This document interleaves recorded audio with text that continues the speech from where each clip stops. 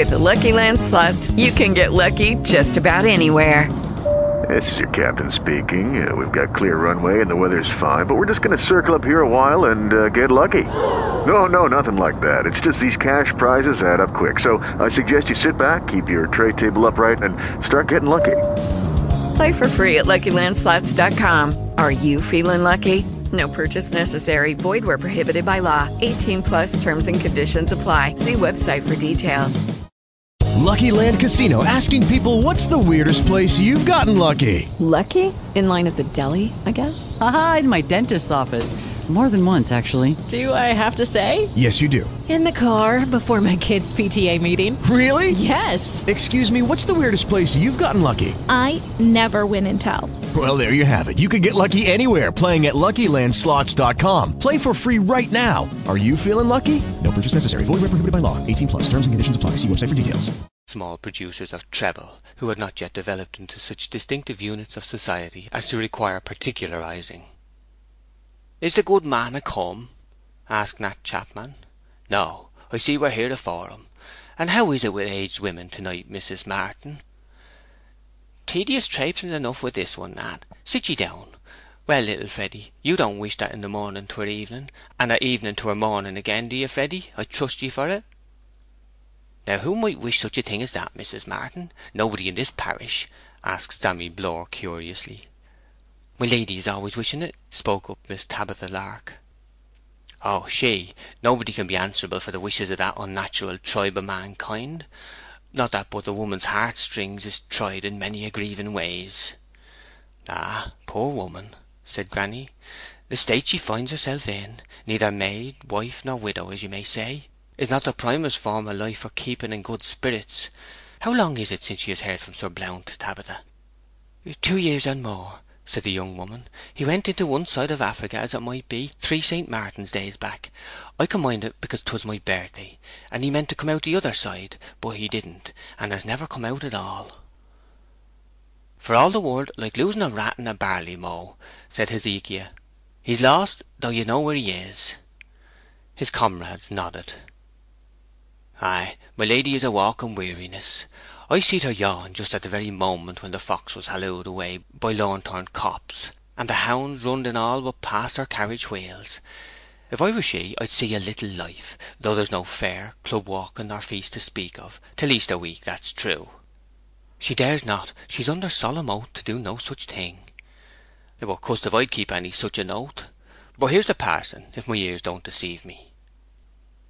There was a noise of horses' hoofs without, a stumbling against the door scraper, a tethering to the window shutter, a creaking of the door on its hinges, and a voice which Swithin recognized as Mr. Torkingham's. He greeted each of the previous arrivals by name, and stated that he was glad to see them all so punctually assembled.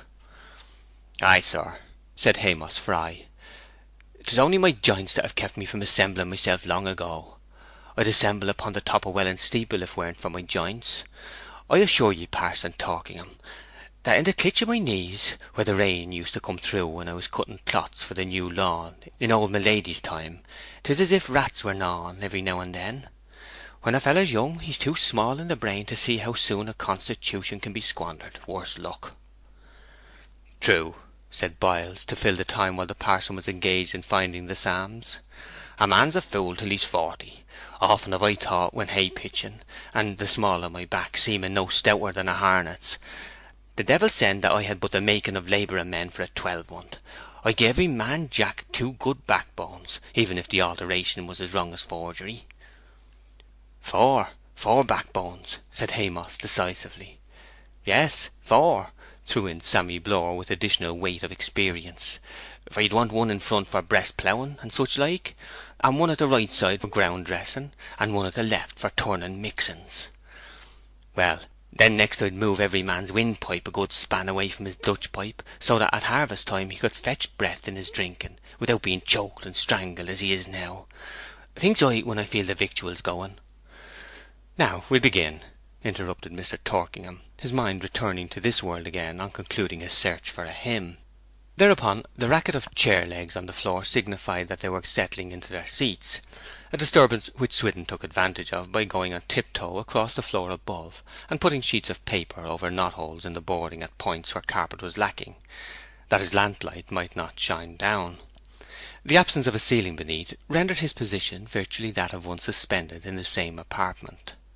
The parson announced a tune, and his voice burst forth with "Onward, Christian soldiers," in notes of rigid cheerfulness. In this start, however, he was joined only by the girls and boys, the men furnishing but an accompaniment of ahs and hems. Mr. Torkingham stopped, and Sammy Blore spoke. "Beg your pardon, sir. If you'll deal mild with us for a moment. What with the wind and walking, my throat's as rough as a grater, and not knowing you were going to hit up at that moment, I hadn't hawked, and I don't think Hezzy or Nat had either. Had ye, souls?" "I hadn't got thorough ready, that's true," said Hezekiah. "Quite right of you, then, to speak," said Mr. Torkingham. "Don't mind explaining, we are here for practice. Now, clear your throats, then, and at it again." There was a noise as of atmospheric hose and scrapers, and the bass contingent at last got under way with a time of its own. "Onward, Christian soldiers." "Ah, that's where we are so defective, the pronunciation," interrupted the parson. "Now, repeat after me. Onward, Christian soldiers." The choir repeated like an exaggerated echo, "Onward, Christian soldiers." "Better," said the parson, in the strenuously sanguine tones of a man who got his living by discovering a bright side in things where it was not very perceptible to other people. "But it should not be given with quite so extreme an accent, or we may be called affected by other parishes. And, Nathaniel Chapman, there's a jauntiness in your manner of singing which is not quite becoming. Why don't you sing more earnestly?" "Oh, my conscience won't let me, sir. They say every man for himself, but thank God I'm not so mean as to lessen old folks' chances by being earnest at my time of life, and they so much nearer the need of it." "It's bad reasoning, Nat, I fear. Now, perhaps we had better sol fa the tune. Eyes on your books, please. Sol fa fa mi." "I can't sing like that, not I," said Sammy Blore with condemnatory astonishment. "I can sing genuine music like F and G, but not anything so much out of the order of nature as that." "Perhaps you brought the wrong book, sir," chimed in Haymoss kindly. "I've knowed music early in life and late. In short, ever since Luke Sneap broke his new fiddle bow in the wedding psalm, when Parson Wilton brought home his bride.